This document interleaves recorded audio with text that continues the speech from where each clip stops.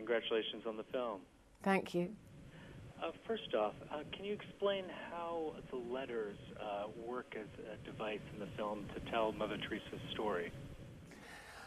Well, I suppose the letters are kind of the backbone of the film's narrative. The letters are the letters she wrote to her only confidant, really, who is a Roman Catholic priest called Father von Exem, and which express her terrible doubts about her faith. Now, everybody thinks of Mother Teresa as someone, who was the embodiment of Christian faith, but in fact she felt abandoned by God for many decades, and this caused her a lot of pain and a lot of loneliness. She talks about God as though she's talking about a husband or a lover. And so I think few people know that about her, and that sits at the centre of the film. But the film also explores a lot of, the story of how she came to work with the poor and so on.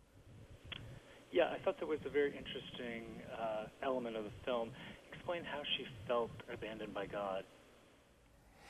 I think, well, as I say, I think for her, God was like her, her loved one, her beloved, her husband, or whatever name you like to give it. And she writes very much as though she is, she's been abandoned. She's woken up one morning and her husband's gone. I mean, those are the sorts of, that's the kind of vocabulary she uses. And of course, the pressure on her, she became a very public figure and very famous for the Christian identity she had.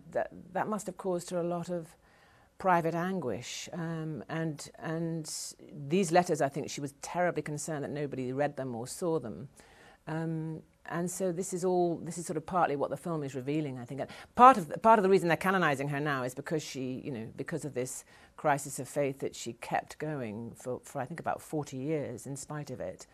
That's a lot of why they are now canonizing her, or trying to, as much as her work with the poor. Yes. Now, did you have a scene that you felt was the hardest for you to play? And if so, why? Well, I think, gosh, that's an interesting question. I mean, it was quite a big stretch for me to play somebody with this all-embracing commitment to sort of celibate monastic life, because I'm a mum with lots of children, and I live very much in the world, and so but I could connect with her very much on her response to the poor, because I think a lot of people have that response, and she just got up and did something about it. Some of the time it was tough filming in India, because we were filming in a real slum. And there was poverty there, which I had never witnessed before. I mean, people living with disabled children in tiny tin huts with water swilling around on the floor with, less than nothing. People who received us with such warmth and courtesy and kindness. It was really sort of humbling.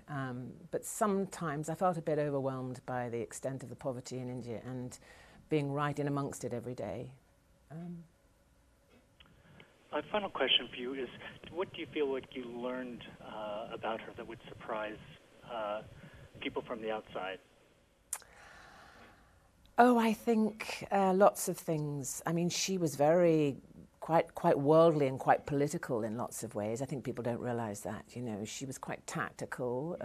She wasn't always entirely truthful about things. If it didn't, she knew how to play the press. I mean, I think she was very good at her own PR in a way, and she had to be in order to achieve what she needed to achieve. So I kind of admire her for that. But it's a less known thing about her. I mean, the main surprise of the film is this sort of desperate loss of faith, this struggle with belief, which I think few people would think about. But she was a great mixture of things. She was partly very uneducated. She was partly highly sophisticated. She was very, very tough with her sisters, with her young nuns.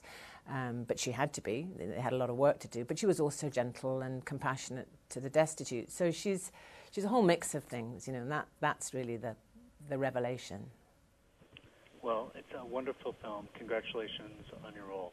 Thank you very much. Thank you. Bye-bye. Thanks. Bye.